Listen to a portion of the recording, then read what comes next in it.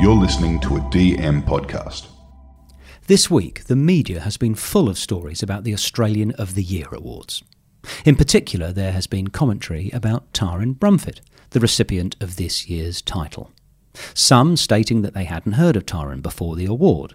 Others wanting to know who she is and what she's really like. Well, I may be biased, but there is no better way of getting a true insight into someone than listening to how they respond to the 5 of My Life challenge.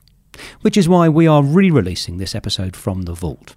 Taryn took the challenge a couple of years ago, and I urge you to check it out if you'd like to get to know the person behind the headlines. This is the 5 of My Life with me, Nigel Marsh. The series where I talk to notable people about 5 of their defining things. The way it works is my guests always choose a favourite film, book, song, place and possession. They tell me their choices in advance so I can research them, but they don't tell me why they've chosen them. That's the subject of our conversation. The reason I devised this series is I wanted to create a slightly different way to gain an insight into the real lives and thoughts of prominent people.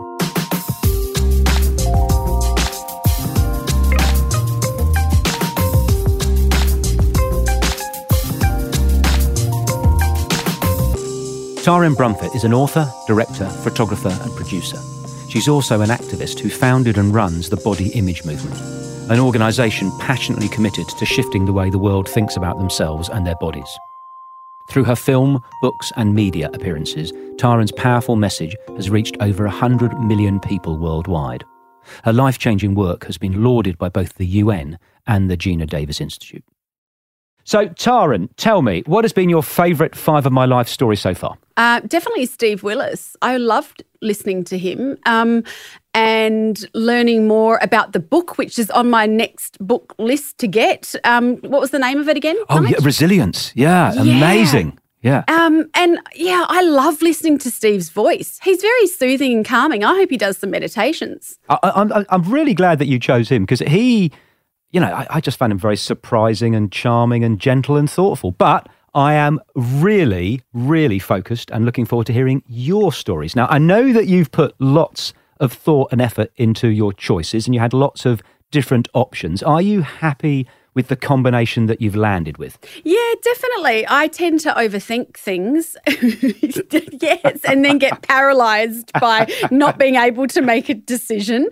But no, definitely now I've arrived at a place where I'm like, I love the 5 that I've chosen and I look forward to sharing some of the stories. Wonderful. Okay, well, as traditional, we are starting with your film. And I'm really pleased, actually, because both your film and your book I hadn't actually heard of. So it's part of the wonderful... byproduct of the benefit of doing this show is I get to read and watch films and books that I wouldn't normally do. So you've chosen an amazing film by the wonderful Jennifer Siebel Newson, Misrepresentation, came out in 2011. Tell us about that film and why you've chosen it, Taryn. Yeah, I chose it because I've always loved documentaries, but this one, being that it was directed by a woman, it had a slightly different flavour, I think, as a woman when I watched it. And I remember sitting in the theatre. I was invited to this screening event in Adelaide by a woman called Melinda Tankard-Reist. She runs Collective Shout here in Australia. And I sat there and I was so moved and traumatised by and shocked by the statistics in the film and just the representation of media or lack thereof, in particular in the US. And it was the first time that I thought, I want to tell a story through film. What an impactful way to get across a message. And that's how Embrace actually started for me, was watching that film. Now, Embrace, for people who might not know, is your amazing film based around your life's work now. Would you maybe explain to us or some people who might not have heard of it? Yeah, so Embrace is my journey on how I learned to love my body, but more so going out into the world to discover why so many people hate their bodies and what we can do about it. And it was a crowd-funded film. I used Kickstarter to get the seed funding for Embrace, set out to raise $200,000 and bless 8,909 people around the world that contributed, and we hit the target on day 12 of the 60-day campaign and went on to raise 331,000. So from the very get-go, Embrace the documentary was special because it was never my film. It was a collective team effort of people. And yeah, first-time film director. I've never done anything like that. I thought, Nigel, that being a photographer and enjoying telling stories equals film director. And now I work at the Adelaide studios. I'm surrounded by filmmakers, and I'm like, I'm sorry. I'm so sorry for being so nonchalant and being so like, I can make a film, like it's easy. Like they probably hated me for a while there. But yeah, look, Embrace has had remarkable success around the world, and success for me looks like people watching it and reconsidering how they feel about their body. And millions of people have now seen it. Netflix picked it up. It was seen in 190 odd countries, and what a magical project to work on. And it's really opened up for me just the desire to tell stories through more films. I reckon I've got at least 3 or 4 rocking around in my head at the moment. So it's a wonderful film for anyone who hasn't seen it. And there's something, at the risk of getting too complimentary early on, is when I look at some of the organisations that I get involved with or ask for my help in a professional capacity, I divide them into 2. People who, for all good intentions, they like thinking about an issue, talking about an issue, writing about an issue. And there's another bunch of people who like actually doing something about an issue. And I put you firmly in that box. You do amazing work, and I think that film, is changing lives around the world. Could you talk about where you think we're at on the trajectory? So the ridiculous, like your film Misrepresentation, which obviously is a play on words, misrepresentation, is there any progress? Or are my teenage daughters, Grace and Evie, going to grow up in a world where there are less idiotic pressures on women, or is it getting worse or staying the same? I definitely think it's getting better, but we need to remember that when eight odd years ago, I put out a before and after photograph. I hate to talk about this photo, but I guess I need to be really respectful. That's how it all began. But so for anyone who has not seen it, normally we see a woman before or a man, and they're overweight, and then they lose weight, and they're after photograph, they're miraculously happy. And I called BS on that, and I swapped mine around. So my before was on stage as a bodybuilder that I did for 15 weeks, okay? So when people call me a bodybuilder, I'm like, I did it for 15. It was a social experiment, guys. Yeah. I wasn't eating chicken and broccoli for the rest of my life just for 15 weeks. The before photograph was ripped on stage, bikini body. My after is as my body is now, some rolls, some sags, some cellulite, stretch marks, etc. When I put that photograph out in the world, I received over 7,000 emails and messages from people sharing their most heartbreaking stories about how they felt about their bodies. So I suspect up until that time, we were holding on to a lot of shame about how we felt about our bodies, and we weren't certainly not sharing it. It was very much behind closed doors. So I think it was really a really great time to go out into the world. And in 8 years, without a doubt, the body positive movement has come alive. Everyone's talking about it. Everyone's talking about diversity, inclusivity, and we're seeing the advertising campaigns change how they portray, 5 women. It's not just 5 white, size 8 women anymore. We're seeing it more. So look, we've got a long way to go, but we're certainly on the right sort of trajectory, I believe. Because embracing feels good, right? And I think you are a significant part of the reason why that progress has been made. I have to say that one of the most moving parts of that film is when you are interviewing, just delightful, perfectly normal looking, happy people.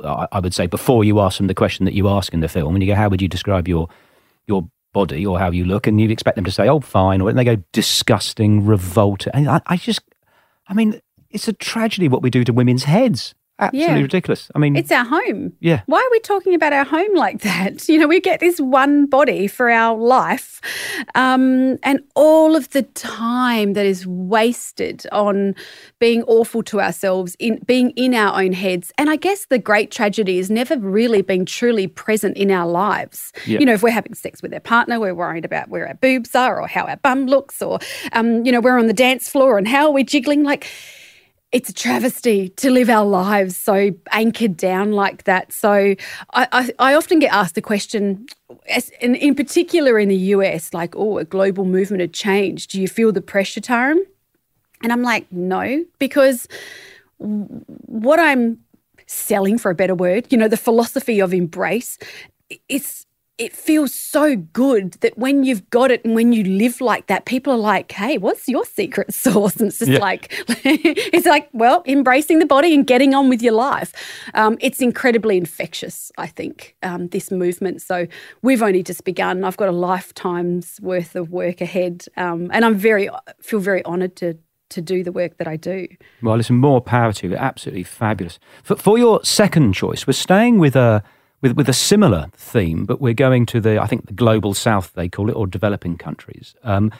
You've chosen a book, what a powerful, moving read, 2009, Half the Sky, by a husband and wife team, Nicholas, Christoph and Cheryl Wu Dunn. Could you tell us about that book, what it's about, and why you chose it? This book had the most profound effect on me. So the book, written by two journalists, and in the book they talk about how they moved to China and they were watching troops in Tiananmen Square open fire with automatic weapons on pro-democracy protesters.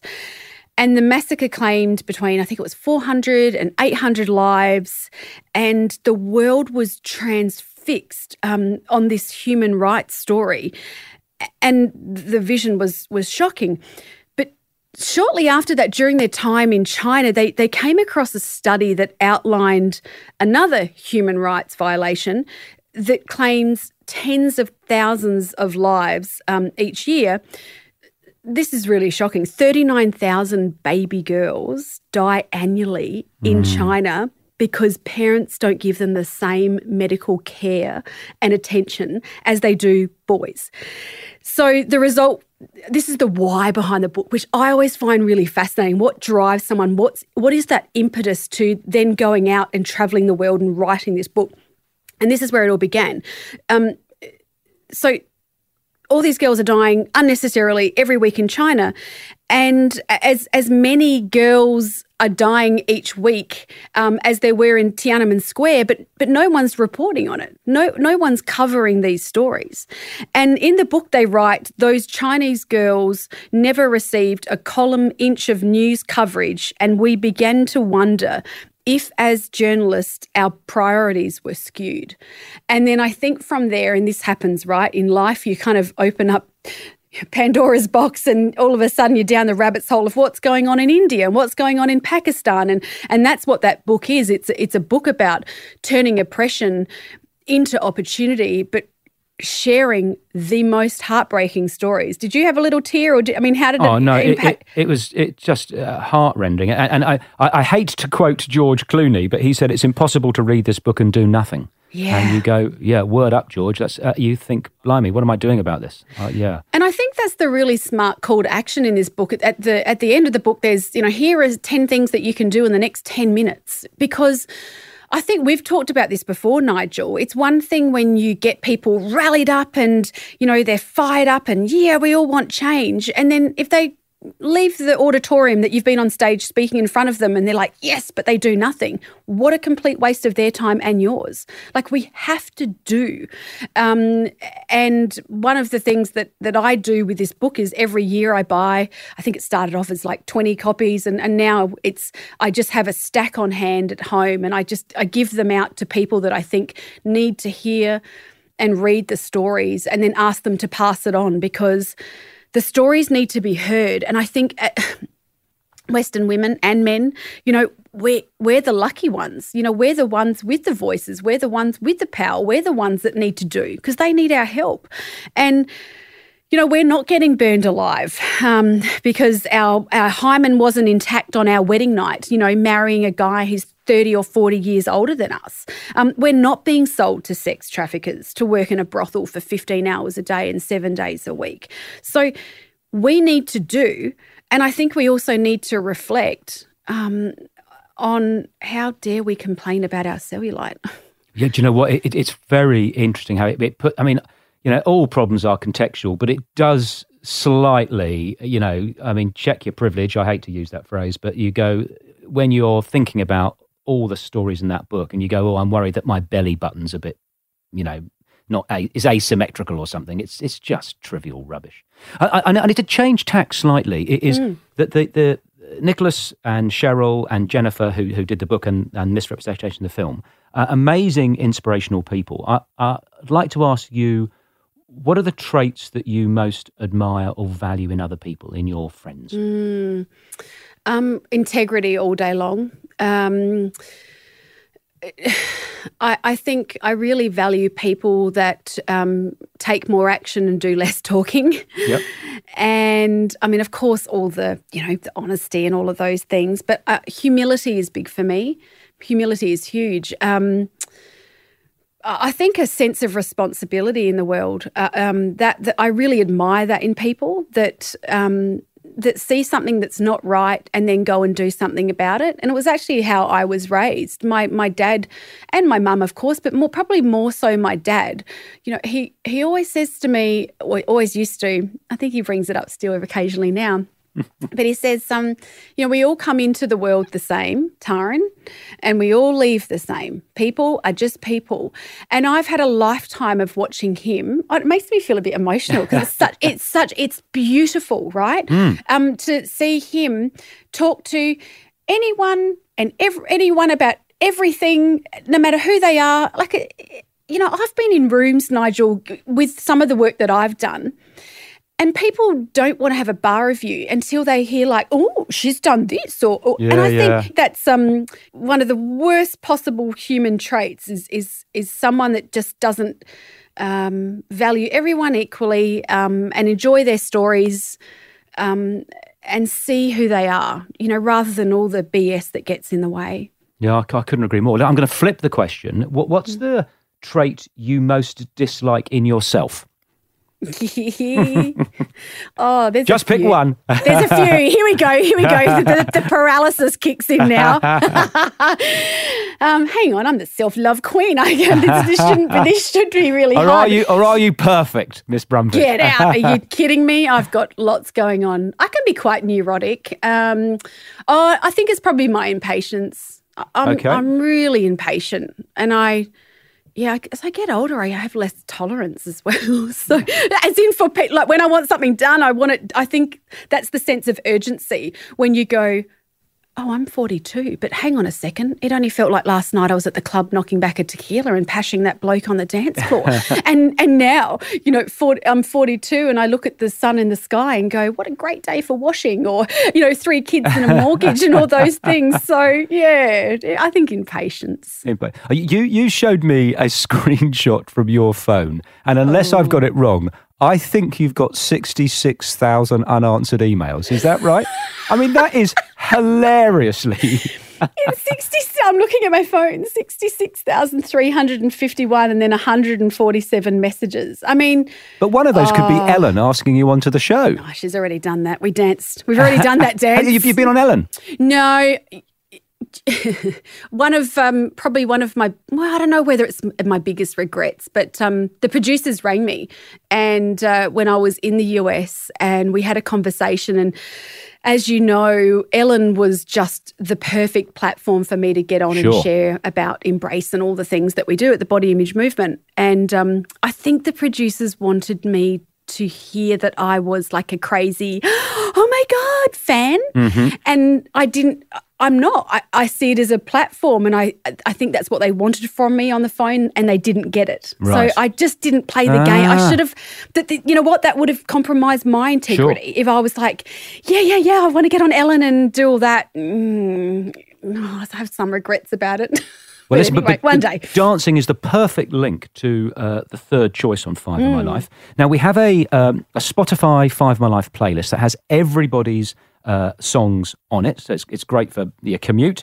And you've chosen a song that actually is already on the playlist. It's ABBA's only number one hit in the US. It's the wonderful 1976 Dancing Queen.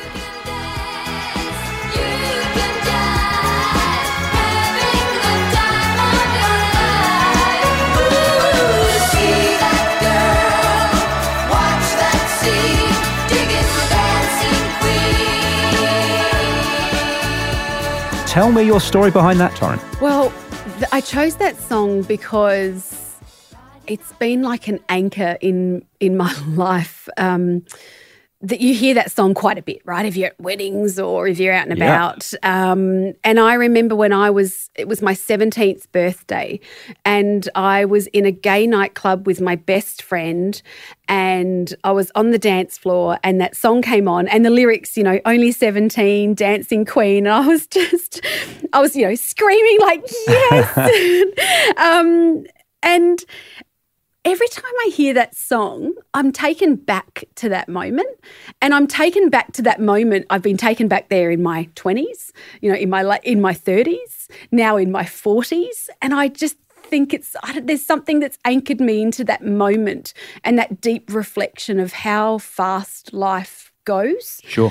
Because it does feel like yesterday. And look, dancing for me is a big part of who I am.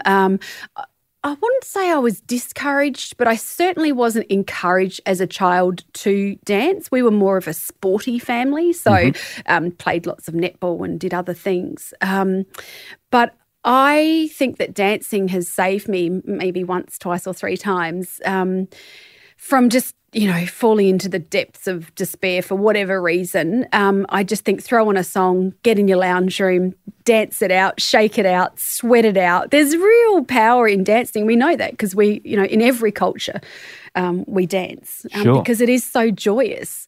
Would you say that moment was your happiest? And if not, when has been your happiest time in your life? No, I don't think that was my happiest time. I don't think I could singly define one moment of happiness. It's a good question, but no, I definitely don't think I could, Nigel. There's certainly moments throughout my life where I've thought, yeah, this is pretty awesome. Tell me about your teenage years when you were going to gay clubs and dancing your backside off. I was a naughty teenager. I ran away when I was 15. You ran away from home? Yeah, ended up in Melbourne. Why? I have to ask. I can't even remember. It was just probably a stupid argument. Mum and Dad probably tried to make me wear brown sandals or something to school. Are you saying you're high maintenance, Taryn? Hey, I am definitely not high maintenance now, but I've got 3 kids now, and I'm going to be punished, I think, for my high maintenance as a child. So I rang Mum the next day after being on the Greyhound bus for 9 hours or whatever it was, and she's like, "Where are you?" And I'm like, "I'm in Melbourne." I ended up staying in Melbourne. I had got tattoos by bikers and lived on Chapel Street, and I was a bit naughty. Gosh, I hope my kids never hear this, but now this is what Five of My Life is about. And so what was happening to school when you were in a different... You dropped out? Yeah, I was bullied in school because I changed schools in year 10, and when we had our first casual day, I wore a sports girl T-shirt, and everyone was wearing Mambo and Lacoste, and I was the odd one out. And from that moment, and the boys liked me and the girls didn't. I think I can be kind of quite truthful about that. I got some attention from the boys, and I was crushed by the girls in high school. So I was like, fuck you, I'm going to go get a job as a dishwasher. And that's what I did in a cafe. I thought I was so clever and so smart, washing dishes and, stashing my money under my mattress. But one of the best bosses I've ever had, and she actually really set me up with some really strong work ethics. that have carried me through life in various roles. So, yeah, I was a bit naughty, Nigel. So tell me, have you ever, there's some amazing short stories about this, have you ever re-met the girls that bullied you? Yeah, I have. How did that play out? Well, I wrote about one of them in my first book, and then I saw her at an event and she was mortified, and she was very, very sorry. And, it was actually really nice to be able to hear the sorry, but also to be in a place where I could be forgiving and understand that when people lash out at other people and are mean and nasty, it's not about the person, it's about how they feel about themselves or the trauma that they've been through. There's still one I've not seen. I'm not sure. Yeah, I'd have to put my big beige knickers on that day to be like, okay, I accept your apology.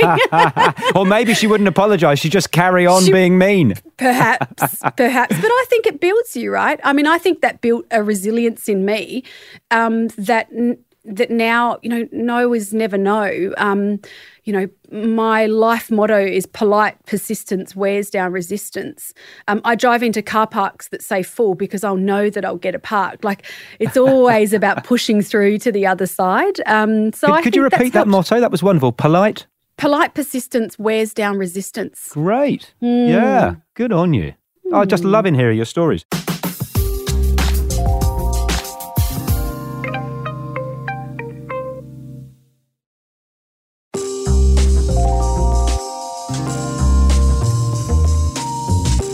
We're moving on to your fourth choice, and gosh, I feel moved even thinking about it. So thank you for sharing the story you're about to say. It's a park bench in Sydney in Belmont Park. Could you describe the bench and where it is, but also why you've chosen it and the story behind it, Taryn? So this particular park opposite Central train station in Sydney was where my brother passed away. And every time I go to Sydney, for work and for meetings, I always make sure I take the time to go and sit on that bench. And it's really odd to sit somewhere that someone that you love and desperately miss, that was the last place he took his breath, like his final breath was taken on that bench.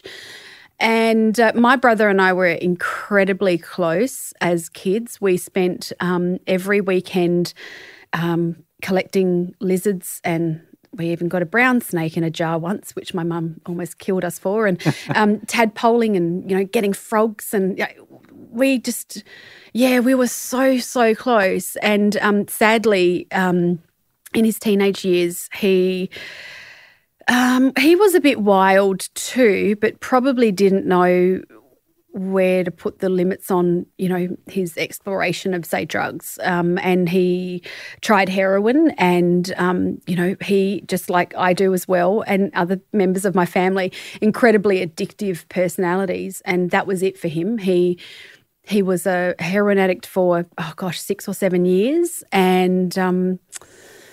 And he got off the train in Sydney. He was going for a job, and we'd spoken to him only a few days before, and it felt like, for anyone who's listening who's experienced a relationship with an addict, you go through the ringer in terms of the hope and we're turning a corner and here we go. But this last time that Jason had said, I'm going for this job, it's in Sydney, we all felt that he was turning a corner. How old was he? 27. 27. Yeah, and we suspect that he needed to take a hit just to get that confidence to go to that job interview, and obviously it was a bad dose of heroin, and he died. And when I sit on that bench, sometimes I sit there and eat. Sometimes I just sort of stare blankly. Sometimes I cry. Sometimes I think, like, watching everyone walk past, like, I feel like telling the story, like, this is significant and this is what happened, and I don't know where that comes from, but I think just watching everyone go about their lives and you're sitting there in such trauma, I guess that happens to human beings every single day of their lives, right? People are always going through something and we just don't know. But yeah, gosh, that bench. And have you got any other brothers and sisters? I have a sister, yeah. So Jason was 4 years older than me and Justine's 7 years older than me. And were you all wild? I'm thinking of the poor old my mum and dad. You go, God, I need to meet them and give them a hug. No, and everyone loves my mum and dad. They're such beautiful people. My sister, total square bear. Total square bear. And still is to this day. So, yeah. I mean, do you know what though? I mean, I was a little bit wild for a little while there, but I did sort of toe the line and do the right thing. Jason was, that's another level, really. Were you a druggie? No. I mean, I tried different, you experiment, but certainly not. No. Yeah. And do you think, looking back, I was talking to you about the out of the forest guy that we spoke to on a different episode, where people amazing how things can happen and life takes you in different ways. Do you think anything could have been done differently that may have resulted in a different outcome on that bench, or was it just destined that Jason was on a trajectory? Yeah, I mean, this thought goes through your head, 1,000 times. What more could we have done? I certainly know that my mum and dad couldn't have done any more. No. I mean, they found Jason on the streets in Melbourne when he was living there. He went missing for a few days and he was homeless. He was living on the streets. They drove their car around endlessly to try and find him. And when they did find him, he was homeless. He was dirty. He smelt. His hair was gross, and as I've mentioned, mum and dad are really good people with really solid values. And how that would have broken their hearts, I think, that breaks my heart when I think of mum and dad and how they've coped with all this. And then getting that knock on the door, from, I was in New Zealand at the time when I learnt of my brother's passing. And even though there's risk, obviously, with having a sibling with a drug abuse problem, you never actually expect that you're going to hear those words. And my sister rang up and said, "Jason's dead," and I just, I dropped to my knees. I was at work, unfortunately, so yeah, it was really tough. To keep it lighter, though, I'll tell you a little story about when Jason's belongings came home. To us as a family. He had a backpack and Mum, Dad, Justine and I sat around in the lounge room and went through his belongings and, there was a book and there was a little packet of red frogs. So now whenever my kids see red frogs, they go, Mum, there's red frogs, and we always buy them and eat them and remember Jason and But in the backpack, there was also, Dad, there was a piece of paper and Dad started reading out names on this piece of paper and it was women's names. And about 4 names in, the penny dropped for me. I'm like, oh my God, Dad's reading out Jason's sex list. He's sat on a train somewhere and gone, who are all the women I've slept with in my life? And let me tell you, the list was long. But the crack, I mean, if you met Jason, you would love him. The most charismatic, funny, delightful, warm, beautiful person you would ever meet. People loved Jason. Sean Penn's stunt double, is that right? Yeah. And again, this is classic Jason, always at the right place at the right time in terms of, he was doing some mining job up in Mount Isa and they were filming The Thin Red Line and next minute they needed someone to, played Sean Penn's movie double. Right. And he's on the set of The Thin Red Line, with all John Travolta and etc. Adding names to his list. Yeah, correct, Nigel. That's exactly right, living the movie life. But when Dad kept reading the list, the funniest thing was, and the most awkward moment was, on the list it had psychologist. Right. But then it had psychologist's daughter. I was like, oh my God. Did it have psychologist's mum as well? Did he have the trifecta? And I think that sort of sums up my brother. That's a legendary move, that one, to not only have sex with a psychologist but the daughter as well. Oh, I love it. Well, we're coming to your 5th and final choice. My favourite of the 5 choices on 5 of My Life. And you've chosen Chico, is that how you pronounce it, or Chico? Yeah, Chico. The Schnauzer. Now, for people who aren't dog people, Schnauzers, they're the ones with the impressive eyebrows and whiskers, aren't they? Could just describe Chico and why you have chosen him on 5 of My Life. Yeah, he has got impressive whiskers and a beard. And you know how they say the owners look like their dogs or the dogs look like their owners? I don't think you look like a Schnauzer, Taryn. That's kind of you. But look, gosh, bless that dog. He's 3 years old now. And I actually bought him for a present for my ex-husband. Right. Nigel, that's the first time I've used the word ex-husband ever in an interview. Mm-hmm. I believe strongly in divine synchronicity, and the way that Chico sort of arrived in our family was just that. We were looking for a Schnauzer. We couldn't get one. I went through every breeder to get one. And I just randomly on this Saturday, I was lying in bed and it was raining outside and I thought, I'll just give one more a go, one more breeder. And sure enough, they said, we've just had someone pull out of this puppy and he needs a home. And that was Saturday. Chico arrived in Adelaide via the airport on a plane on Monday and, surprised Matt and the kids with this little puppy. And, oh, gosh, I love that dog because he teaches me lots of lessons. My life is pretty crazy. 3 kids, work full-time. There's a lot on. 66,000 emails. That's right, exactly. And Chico allows me just to escape from all of that. I'm never more present than I am when I'm with him. So, right. When I go into nature and I'm just walking him and I'm watching him being joyous and running around, and I just feel very, very grounded. I had this moment, I was only about six months ago, I reckon. I was thinking about love, and when you have a child and your own child, you go, I would die for you. I never knew this kind of love was even possible. This is extraordinary. When you have your second child, when I was pregnant with my second, I'm like, oh my God, I love the second child like I do the first. And of course you do. And then I had a third child, I had the same thoughts. The same thing happened with Chico because we had a Schnauzer that passed. And I wondered when I got Chico whether I would love him the same like I did the first Schnauzer. And of course you do. And there was this really sort of lovely walk that I went on with Chico when I was having this kind of moment of reflection that there's no limit on love. Sure. Love, and it's a beautiful thing. I love to love hard. I love my friends hard.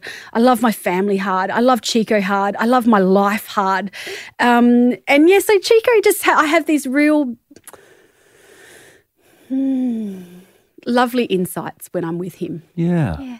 No. So talking about loving hard and living your life sort of at full pace, like I know you do, you also live it on social media, which for me is a completely different thing. I mean, I've got like 7 followers on Twitter or something. I think it's my kids and my dog Matty. And you've got like 500 million, and you're which is great because you're taking your message out to the world, and it's part of your platform and it's part of you, and you're a very appealing, credible, convincing personality and force out in the world. But do you ever think, God, I wish I wasn't having to do whatever it is, an Instagram post this week or a Twitter thingy. You're very, very your digital footprint, I think they call it, is enormous and very frequent. Is that all fun, or are there downsides on having to bloody well? No, of course there's downsides to it as well. I mean, the community is what's really important to build a community based around this mission to create global change when it comes to body image. So I think we can never underestimate the sharing within that community is really important part of the puzzle of where we want to go. I only just had a conversation with a friend a few days ago when we were walking, where I was coming to the point where I wanted just to get back behind the camera. I'm making another documentary. I want to do a little less sharing and sort of, divert my attention elsewhere. But there's risk in that as well. You know, if you spend 7 or 8 years building a community and then you just sort of dip out and, bow out for a little while, what happens? So yes, I wrestle with it a little bit.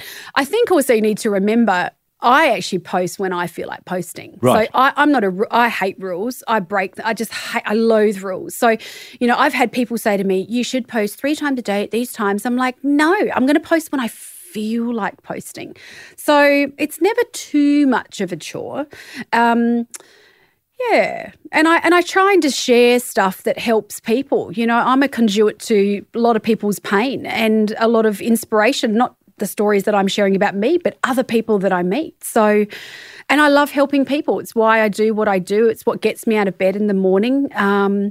So I'm not one of these social media people that goes, hey, look at this pen I'm using today, guys. And you can use my affiliate code. Like there's no way, I couldn't do that stuff. That's not for me. But storytelling is. Yeah, I saw something recently. I think like you can't do what you can't see, which it's an interesting thought about you need to put proper images out in the world because then people realise. But I see some of the stuff that you post, which I really like, because it's you, I don't know, after a run, and you look like a person who's been for a run. I mean, you don't look like... Heaven forbid. Heaven forbid. That's just like a really important thing that you do, because other people post a picture saying they've just been for a run and they haven't. They've got their full makeup on and their hair. They've been... Or people sort of posing in swimwear that hasn't seen water ever and never will. So I love your representations of, a happy, fulfilled, balanced, real life. Yeah. I mean, I think, there's a great quote by Steve Furtick that we compare our behind the scenes with everyone else's highlight reel. Yeah. And so it's really important to me just to show it, warts and all, the good stuff, the bad stuff. And I think also, I just sort of the penny dropped in my head just then when I was speaking. What everyone doesn't see when I do a post is the hundreds and the thousands of personal messages that I get from people who say, oh my gosh, this post has, it's changed my perception on X. And then, that perhaps in itself is a little bit of my addiction. Is the my addiction you get, to no, not the affirmation to make me feel better, but the affirmation that I'm helping someone. Absolutely. That feels so good. Sure. That fills up my cup. So that is a bit of a drug for me. And I was only speaking to a friend of mine, Tammy Ruse, a couple of years ago in Fiji. We were at an event. We were both speakers, and I was saying to her, Tammy, we've impacted millions, but there's billions of people on the planet. And I was all freaked out about it. And she's like, she put her hand on my shoulder, and I've never felt like such an idiot, but I love this woman. She's so powerful. She goes, Taryn, it's not your job. And I was like, she's like, you're speaking from ego. And then I was like, I don't have an ego. I don't, and then she's like, no, you are. You just need to. And she's actually really helped me to calm the F down a little in terms of meditation and really getting grounded. And I think that's where I'm headed now in terms of social media and what I do and where I put my energy and time. It's how do I get, the biggest bang for my buck to get this message out there. And I'm a bit of a yes person and a bit of a people pleaser. So, but then it leaves me with 65,000 emails. Yeah. Oh, it's just wonderful talking to you, and I can't thank you enough for sharing on 5 My Life. I've got 2 final questions for you. One traditional and one I've just pulled out of my backside. What is your greatest fear?